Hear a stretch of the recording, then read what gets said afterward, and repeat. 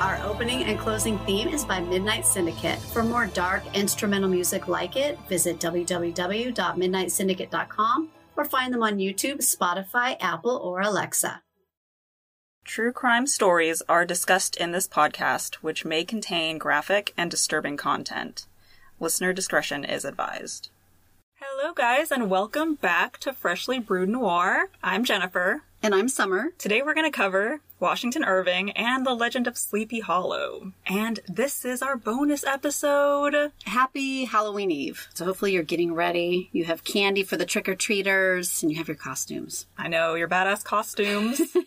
Send us pictures of your Halloween costumes. Yeah, we want to see. We're fans. Yeah, well, Summer especially. I'm a big fan. It's my favorite holiday. It's your favorite holiday, and we're covering your favorite Halloween story, which is not even really a Halloween story, right? No, because Halloween wasn't a thing until, I think, a century after this story was written. I mean, we'll talk about our trip. Yes, because we had a live storytelling.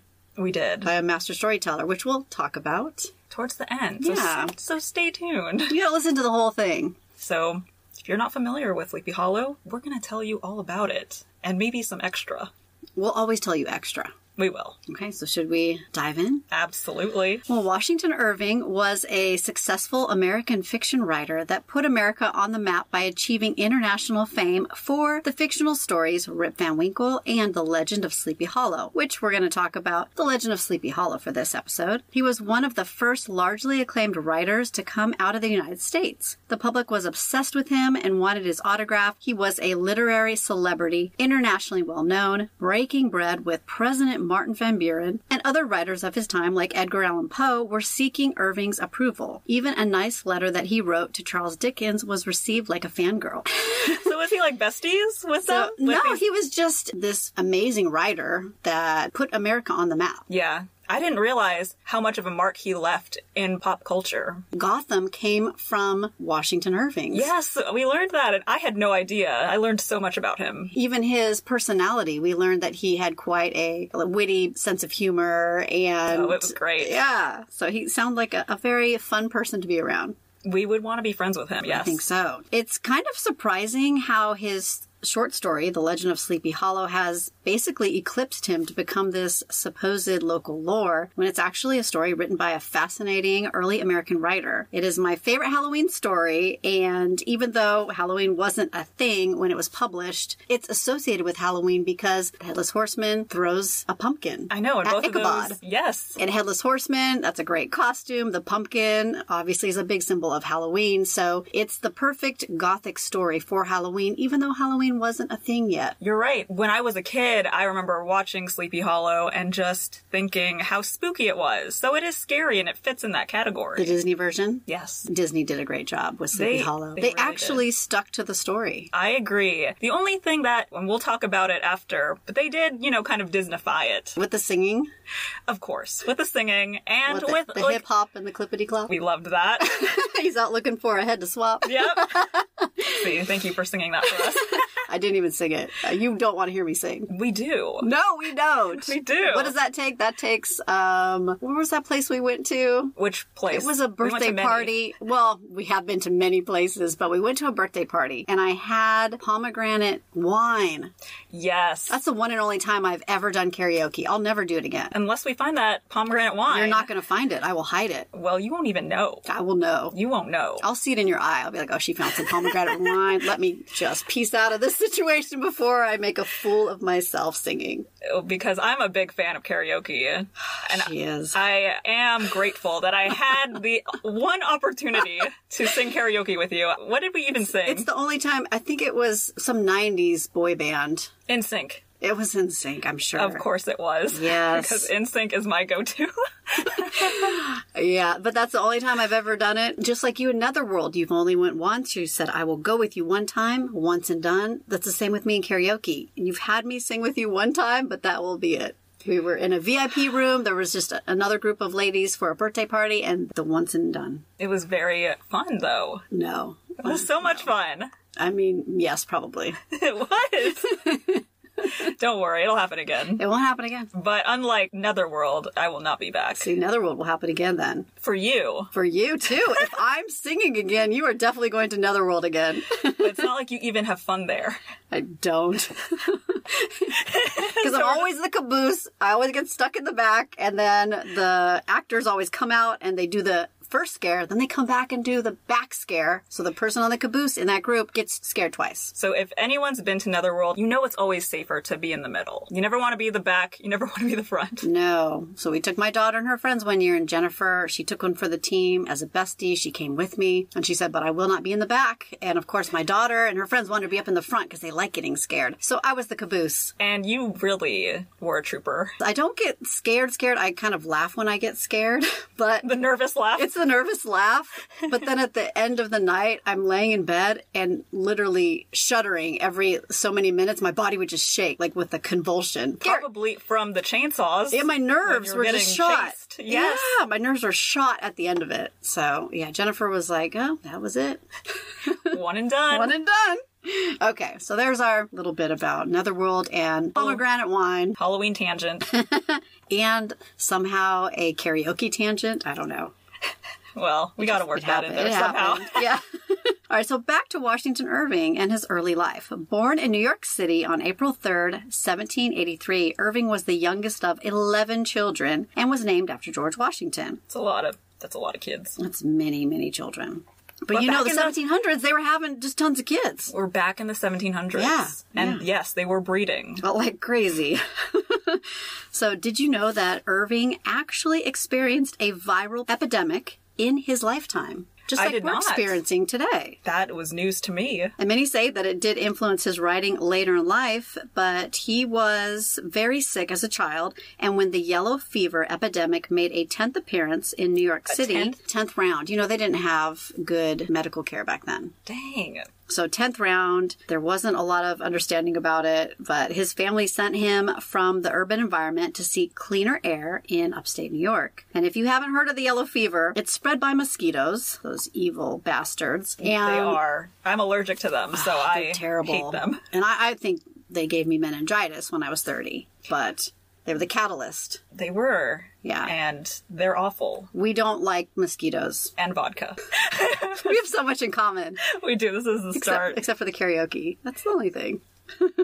Listen, one day. One day. No. The yellow fever was not understood at this time, so medical professionals thought that it was due to slum conditions in the city centers, including landfill and stagnant waters. Now, they weren't far off with the stagnant waters, because obviously that's a breeding ground for mosquitoes, but the population blamed refugees, the luggage of foreign sailors, and shipments of rotten coffee. Rotten coffee. Come on now. Rotten coffee. First of all, how do you even let it get to that point back then? As soon as that shipment hit the port, get it off the ship. Let's yes. Are there coffee and potatoes? Yeah. We know there were.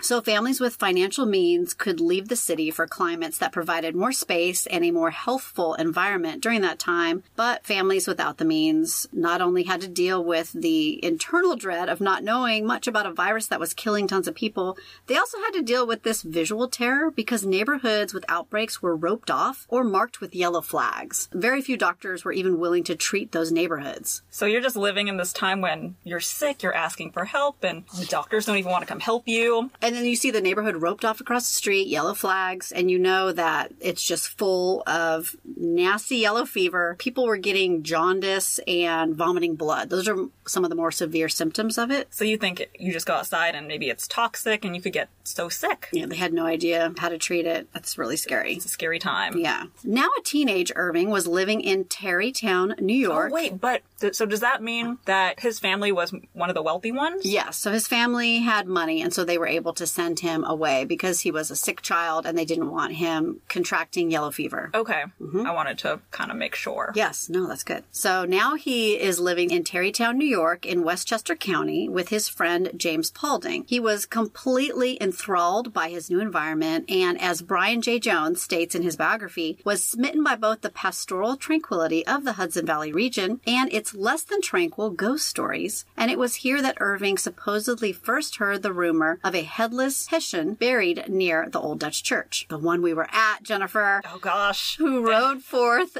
to the scenes of battle in nightly quest of his head. Well, now we see kind of where the origin comes from, right? Yes. So he could have been told this story when he moved to Tarrytown. And if you're not familiar with the terminology, a Hessian soldier was a German soldier hired by the British Army to help fight during the American Revolution. Most are from Hesse-Kassel. It's a German state. Probably pronouncing it wrong. What can we do? This is what we do on this podcast. Yeah, we don't pronounce things correctly. So just expect it to be wrong. We tell you about true crime and lore, but if you want correct pronunciations, you'll have to listen somewhere else.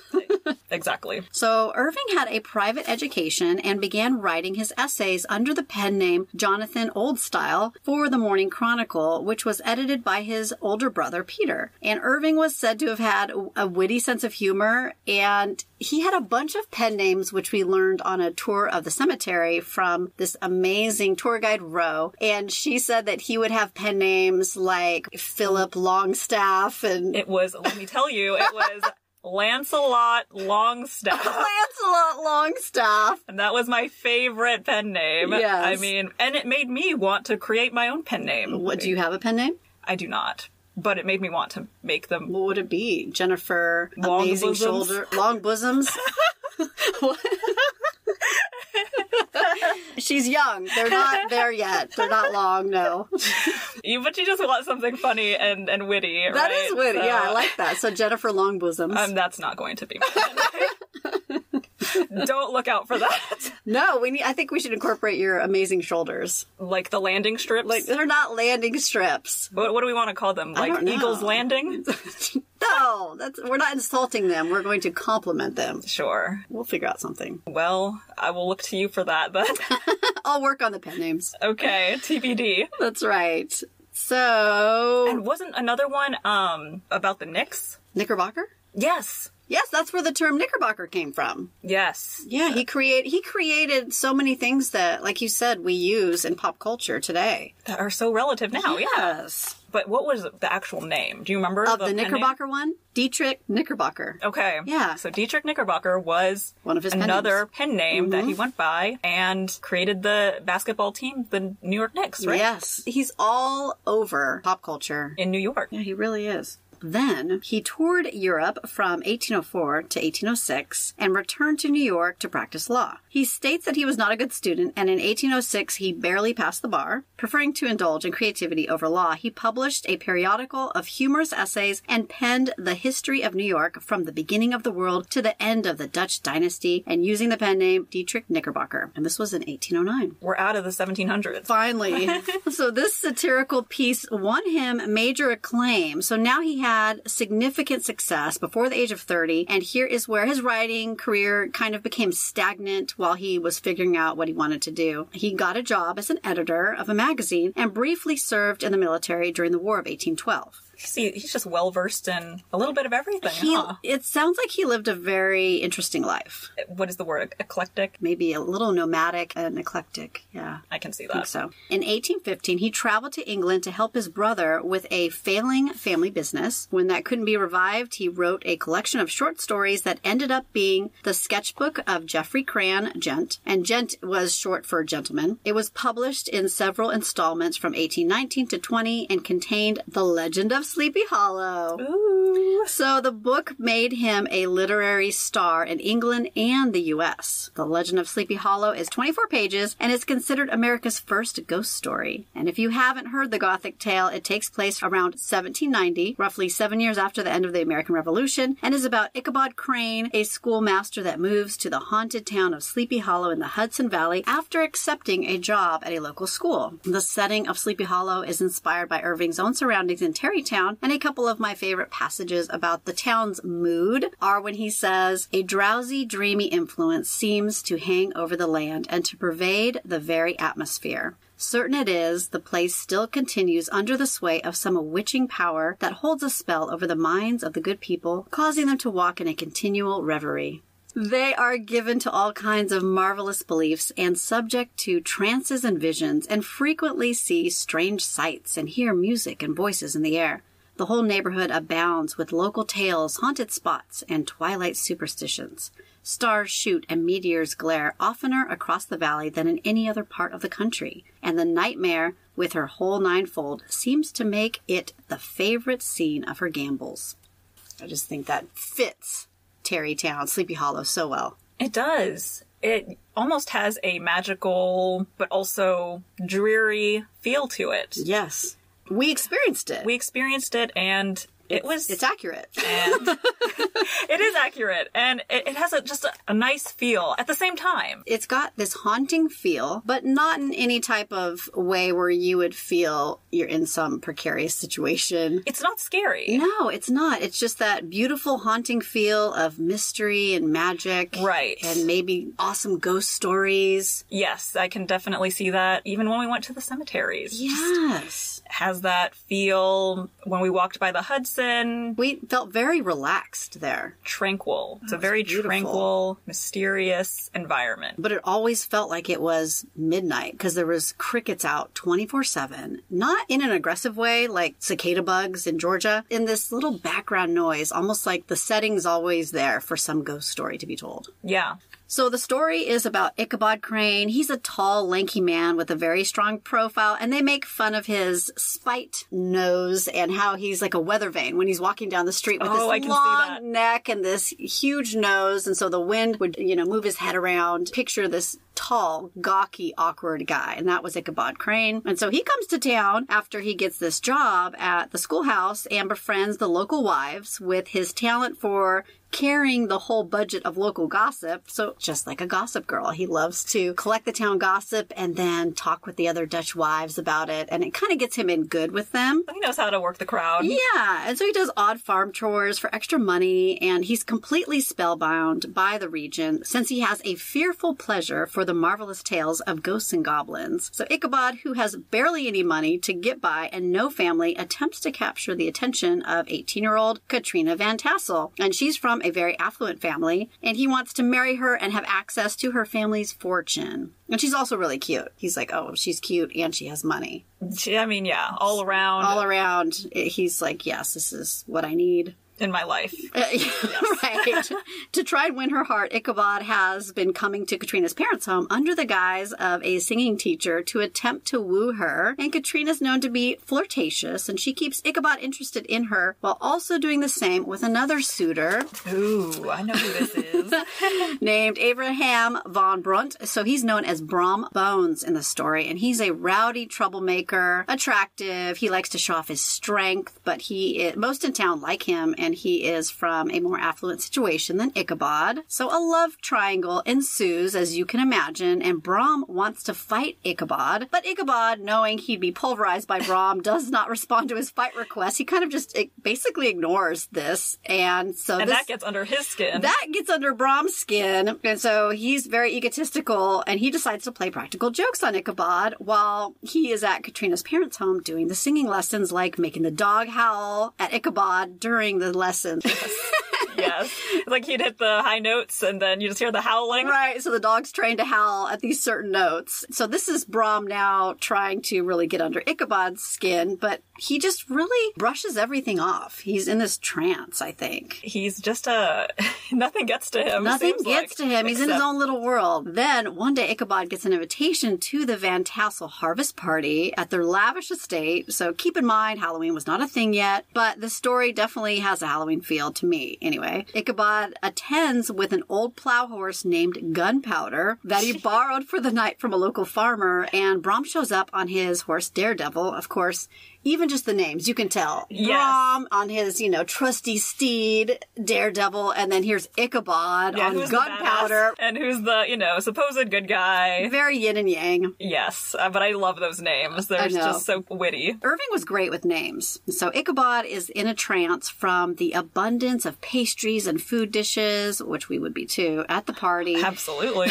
And basically he stuffs his face while envisioning it all being his one day. He then dances with Katrina in front of Brom, which obviously makes Brom very jealous, and Ichabod super confident and happy to get in that little emotional jab at Brom. But after the dancing, Ichabod goes over to hang out with some of the older men who are smoking cigars and telling their war stories, and the conversation transitions into ghost stories. And this is where Ichabod hears local lore, one about a headless horseman who was a Hessian soldier said to have been decapitated by a stray cannonball during some nameless battle that took place nearby during the war. So the headless horseman is said to ride forth to the scene of battle in nightly quest of his head. And it is also said that the horseman cannot cross the Old Dutch Bridge. So Brom, of course, adds his alleged encounter with the Headless Horseman where he had offered to race him for a bowl of punch or something. And the story goes on to describe the land and all of the wealth of the Van Tassels in Ichabod's head. And he is just so unrealistic with the belief that he has Katrina's affections in the bag with his dancing skills and his intelligence. But in reality, Brom is the one with the social connections, financial wealth, charm, look, strength, and has that likability from the locals in town. Because he is a local. So he does have that advantage. He has that advantage, and whereas Ichabod, he's an outsider with no financial means of either supporting or acting as even an equal to Katrina, but he can't pull himself from his fantasy in his head to truly realize that he has no actual ability to achieve his one-sided objective. So almost delusional. He's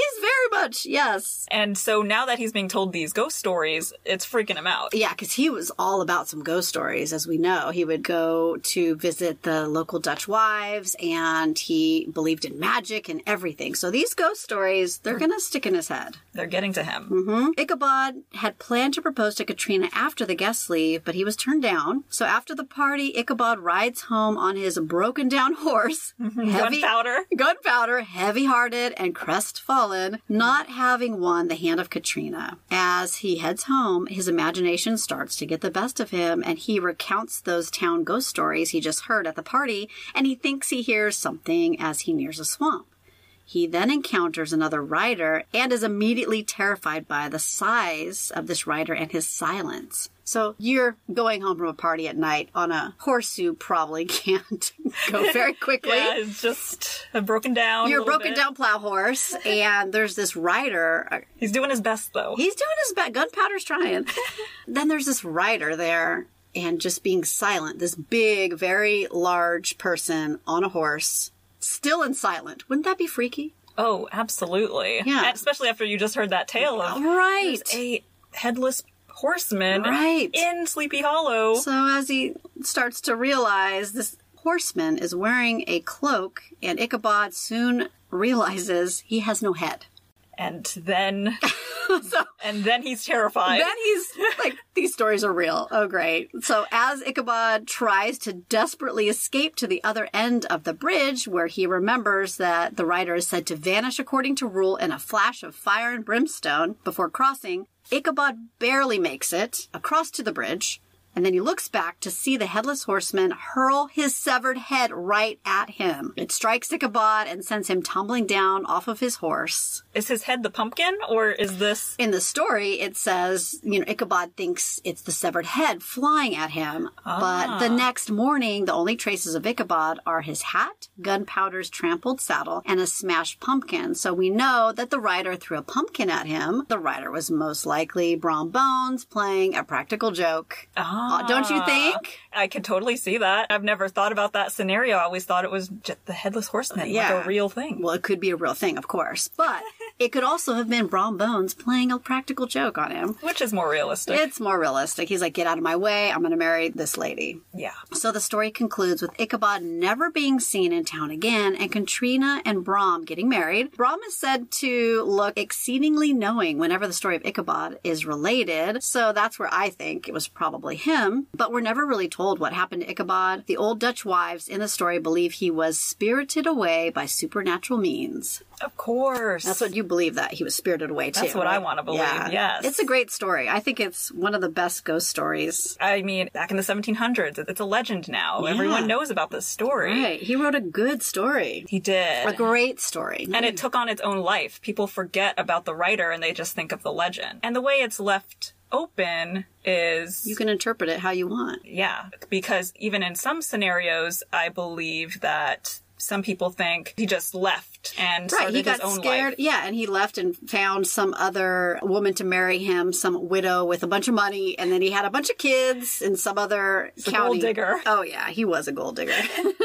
Yes, and I didn't realize that until I rewatched the movie. I was like, oh gosh, this guy is really after some money. Even in the Disney version, they show him, he was dreaming about that lavish lifestyle, and her dad, Baltus von Tassel, passing away, and then he would have all the jewels. He thought about that farmland. Oh, yeah. And it would turn into like gold and dollar bills. That's the legend of Sleepy Hollow. We were at a place where we got to hear it from a master storyteller. What was his name, Jennifer? Jonathan Crook. And he did a great job of retelling the story. He did. I was so engaged the whole time. Yeah. And it's spooky. He just retells the story and it's like you're there. Yeah. And we heard it at night, actually at the Sunnyside property. That is where Washington Irving was. And Irving's inspiration from his story came from his surroundings and the people in it. So Irving called Tarrytown a retreat whither I might steal from the world and its distractions, a dream quietly away. You feel that in your soul, don't you? I certainly do. Yes.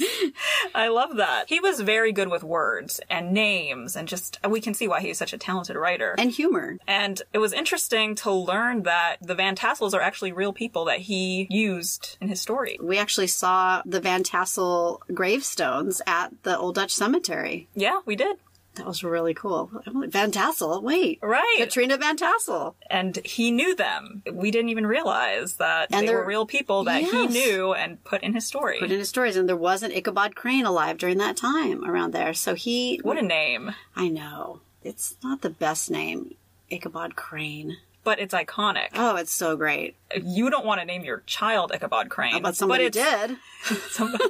Somebody did, and it became like this standalone legend. Yes. Yeah. Well, Henry Steiner, official historian for the village of Sleepy Hollow, stated that Sleepy Hollow has been influenced by Irving and Irving by Sleepy Hollow. One legacy would not be the same without the other. Irving was a prolific writer, but his two most famous, iconic works are The Legend of Sleepy Hollow and Rip Van Winkle. Sleepy Hollow is the real place that inspired Irving's best work, and the reception of this short masterpiece was instrumental in establishing Irving's great fame. He returned the favor by making Sleepy Hollow, the place, world famous.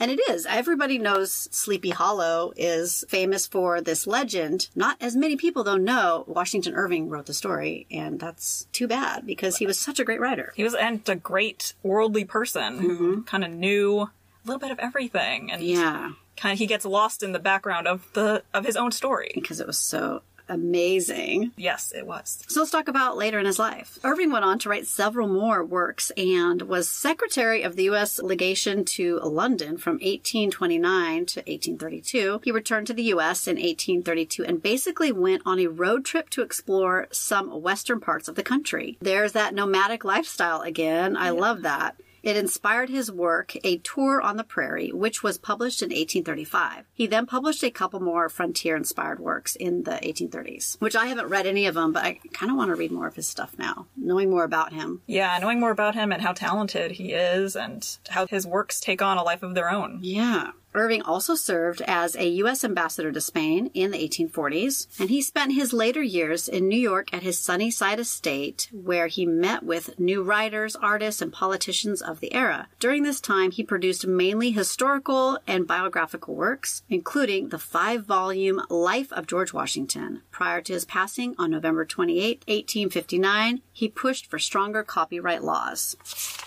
What a cool dude. That makes sense. Yeah. We talked about this. There are gravestones at the Old Dutch Cemetery that have the names of some of his characters, like Katrina Van Tassel. And his expansive estate, called Sunnyside, is located in Tarrytown and is now a historical site, which has tours, storytellings, and just a beautiful view of what Irving was obviously inspired by while he was writing. Yeah, we saw that when we got to Tarrytown. I mean, even the airport... Yeah, it has a different feel when we walked out. And driving to Tarrytown, the Uber driver told us a ghost story. Oh, yes. He was talking about, and I may have to upload the video into our stories, because he was talking about hauntings, and he confirmed, he said, yes, this place, it definitely has a haunted feel, and even in New York, there's a lot of haunted places, and he was telling us a little story, which we'll upload into our stories that you can check out. Yeah, we did a vlog. Can't wait for you to see these. Jennifer did such a great job with it. And it's just a snippet, a teaser of the trip. It's a beautiful place. It's like a gem. Yes. Like, New York is known for being so busy all the time and nonstop, but when you go to Tarrytown, it's Which is what, like an hour outside of Manhattan? Or how far away did we find out it was from the city? It's about like 45 minutes. So not even an hour. Right. And you're in a completely different environment. Upstate New York. And it's right by the Hudson. You just take in the water, the view. It's just so... And what, the Palisades, right? Those cliffs Yes. on the other side of the Hudson. Yes. Oh my gosh, at sunset, we got to eat at this cute restaurant, Half Moon. Half Moon. And we got to sit outside right on the water and watch the sun just go over us because we stayed there for seeing some friends. We stayed there for a while. Few hours, yeah. We stayed there for a few hours. And yeah, and they say that was the best place to see that sunset. yes, and it was amazing. We'll post those pictures too on our Instagram. One of the prettiest sunsets I've ever seen. I agree. Where we were sitting, you could see Manhattan through a little gap between the Palisades on the right of our view, and then on the left side was the edge of the Hudson where Tarrytown is. So between Tarrytown and the Palisades across the river, Yes. there's this little glimpse of the city. And it was Yeah. like on this sparkling Hudson River, you see Manhattan in the distance, and it was magical. Beautiful. And you even have the bridge there. If you've ever wanted to check it out, highly recommend. When we were at the storytelling, We almost died. we No, we didn't almost die. we almost got We abandoned. almost got abandoned. Could have been murdered. We don't know. As you know, New York is a walking type of city or state. So we're Ubering or walking everywhere. So we were like, we really don't want to walk back all the way to our hotel. At night, right? Because we were probably a half-hour walk, and it was almost midnight because we did the late night telling. Yes. And as two true crime podcast hosts, we know better We know better than this. than to walk outside at night. We're not going to do that. Nope. We don't want to be that story. No. So New podcast girls die with "Don't Murder People" shirts on in Sleepy Hollow. That would have been a great story, but no, we can't let you have that. no, we don't want to go viral that way. No, we'd be dead. It wouldn't matter to us. Right, exactly. So we downloaded all the Uber apps or all the similar apps, and eventually. But in the meantime, we were sitting in a courtyard with all the lights being shut down because the last person that's there was about to leave and was shutting off all the lights. And The security guard? Yeah. But we're sitting at the Sunnyside Estate where Washington Irving lived in this cool, creepy environment. Lights are being shut down and we're wearing our "Don't Murder People" shirts. I just said, oh, Jennifer, this... Oh, and there's actually a headless horseman at this. Yes. That was one of the coolest parts of the whole thing was cool. Yes, an actor rode up and he actually hurled he hurled a real pumpkin. Live pumpkin. He hurled the real pumpkin at the crowd that was sitting listening to the story, and it smashed right in front of this little kid, and he was all excited. Yeah, but I didn't expect that. No. I was like, is this a real horse? It was a real horse. I was a little taken aback. Like, yeah. Is this a machine? What's going on here? It was not animatronics. It was a real live horse. Yeah, very cool experience. If you're ever in Tarrytown, definitely do the storytelling. That was amazing. It was my favorite part, I think, of the trip. Yeah, you really liked it. And what was your favorite part? The entire thing. The entire thing. Was it the cemetery tour? That was fun, learning more about Washington Irving, and the Old Dutch Church is beautiful. The cemetery is set very high on this hill, and so you could see out over all of the countryside. And she said that I guess soldiers would actually come up there because they could see the Hudson River and watch for incoming ships. And so it was just interesting to hear it. And she also said that during that era, when people walked hand in hand with death, it was just part of their life. And they weren't as scared of it as we are now. Like, they talked about it, and they would come and have picnics at the cemeteries. And with their loved ones. Deceased loved ones. And so it was just a different view on death, which seemed like it was healthy because they weren't scared of it. It's part of life. They embraced it. Yeah. They had a lot more people dying during that time because some of them lost multiple children, and you would see the little gravestones. The one family lost all of their children in a sledding accident. Yeah. And so they had the little mini stones. No, those were the foot markers. Remember? Oh, There's the foot headstones and footstones, we learned, which... That's right. I didn't know footstones were a thing, but basically it marks where the end of the grave plot is. Okay, so there's a headstone, and those little tiny round ones are actually footstones. Now, like some of the gardeners, I guess, move the footstones up to the headstones, which is you're not supposed to do. But if you ever see those little mini ones, they're called footstones. And didn't they have those vaults? What were they called? With the catacombs? The catacombs. Oh, those were creepy. We couldn't tour those because of COVID. We just had to stay outside and socially distance. But she said, come back another year when we can do these tours again because they are very creepy. We did get to look inside one where a lady actually, her wedding dress was in the tomb. Yes. It was very Victorian era-esque. Just seeing that history was very cool. Oh, yeah. I mean, obviously you absorb all of that when you're there, and learning about Washington Irving. He's buried there in the Old Dutch Cemetery. With his family, right? They have little flags. He has his family's plot there, and then it's kind of cool that he's buried around all of the characters that are in his stories. A lot of them. I know. So it's just a cool experience. Do it, guys. Yeah, we enjoyed it. Great places to eat, and you can basically walk. Most of the things we saw, we walked to. We walked a lot. What did we get, like 20,000 steps or something crazy? Each day? Yeah, each day. Yes. We walked a ton. And then the next day we'd be like, no, we're not going to walk today much. And we'd end up walking 17,000 steps. Yeah. It's like so much for not walking. So much for not walking. Here we go. But yeah, and then we saw Main Street. There was a statue of Rip Van Winkle, Rip right? Van Winkle, yes. And I don't know much about that story. I think he was the legend of him is that he wasn't nice. I forget, what did he do? Did he steal babies? Something like that. I'd be interested to read it now that we've kind of learned his history. I kind of know more about that story. Check that one out. So what do you think about the adaptations of Sleepy Hollow? What's your favorite? Well, I've never seen the Johnny Depp one in 1999, right? Right. Never seen that one, but I mean, I loved the Disney one. Like I said, they romanticize it. Yes. They make it seem like Ichabod is the one that's going to end up with the girl, but in the story, it seems like the reality is she's going to marry Brom either way. From the start, I think. There's hints to that. Yes. And then, of course, the Disney songs, but... But that's... The hip-hop and a clippity-clop. Yep.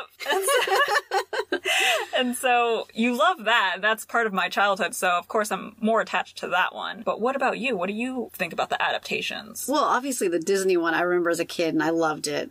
And that's probably the first experience I had with the story. That one's probably my favorite. I have not seen the Johnny Depp one. I just hear that it has nothing to do with, like, Tim Burton does his own spin on it. So it's probably not the story that I love. What I hear about it is it's more violent and gory. So he does his own kind dark of on spin. brand with Tim Burton. That's his own spin on it. And I think Johnny Depp as Ichabod Crane, I just don't see that for that story. I agree. DJ Qualls, that's who should be Ichabod. Yeah, you showed me his photo. Doesn't totally he look see like that. Ichabod? He could do it. Yes. Yeah, you have to have a certain look to be an Ichabod Crane. I think so. And Johnny Depp he's just too attractive. He is, yeah. But he is dark, so I know he fits for the Tim Burton role. Maybe his acting would be perfect for that, but yeah, I think DJ Qualls. And I can kind of see Christina Ricci as Katrina. She's probably a great Katrina. Yeah. Van Tassel. I wonder, in 1999 is when the Tim Burton movie came out and is when they renamed the town Sleepy Hollow. So do you think just because of that celebrity from the movie being included in there that they got a lot more attention and so they decided to rename it? Because it was renamed the same year that movie came out.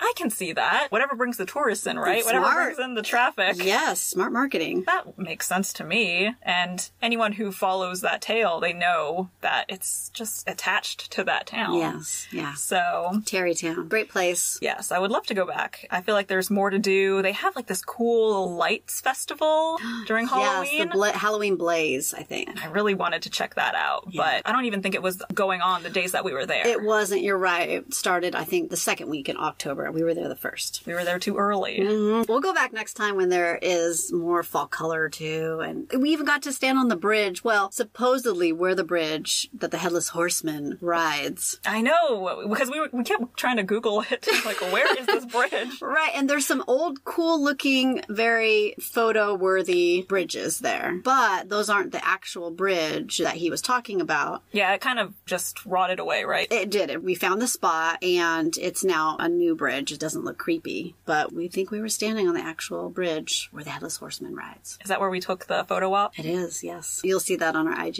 Yes. Are we missing anything? Are we missing anything? We saw the lighthouse. Oh, yes, we saw the lighthouse. That was day one. Yeah, we walked along the edge of the Hudson and found a cool condo that we want to buy, which we can't afford. We can't afford it, but maybe one day. One day.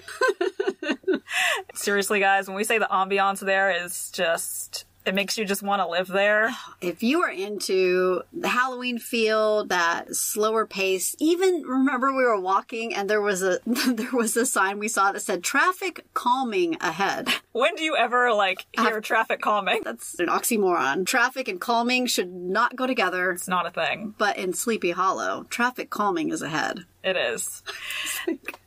It's just, if you're ready for the slower pace, it's there. It's wonderful. So we recommend it. Highly approved. We're going to go back for sure one day. We'll be back. Mm-hmm. Yeah. Sleepy Hollow. Look out, Sleepy Hollow. 2 sleepy girls coming your way again. Yes, we will be. They're like, welcome. They welcome our kind. We felt at home there. Yes, yeah. We did. Okay, so what is on the agenda next? We're back into the true crime. Here we go. Halloween, or October, we had a bunch of, spookier type of stories. Yeah, fit with the Halloween thing. Yes. Mm-hmm. No, November, we're going to bring it back to true crime. I'm going to cover the Chundawat family, and there is already a Netflix documentary out about it. This was before I even knew that. Yeah, because you just heard about this documentary, and you're like, I can't believe there's a documentary coming out right now, and I'm doing this. What are the odds? Yes. Yeah. So that's great. We're taking you back. Back to the noir. The noir. With the noir. Yep. We do want to shout out some of our reviews. Yes. For the people who were so kind to leave us a review, we do want to shout you out. Keep those reviews coming. Thank you so much. Review Corner shout out to MX Sandy 12, JR Flat, Rem Lemon, and 03 Gigi. Thank you so much for the reviews. Appreciate your support, the continued support, the new support. Thank you all. That's wonderful. We'll keep giving you that true crime and those Jennifer Alien stories. I love them. I love listening to them. It's great. Yeah, you're always just judging. I'm skeptical. I'm just skeptical, but I am fascinated by it. Me too. I love it. Get ready for it. November is going to be a little darker. We hope you enjoyed this bonus episode. Bonus. Hope you know a little more about Sleepy Hollow and the man who wrote it, Washington Irving. He was amazing. Yeah. Just remember to stay caffeinated. Get hobbies. And don't murder people. Bye.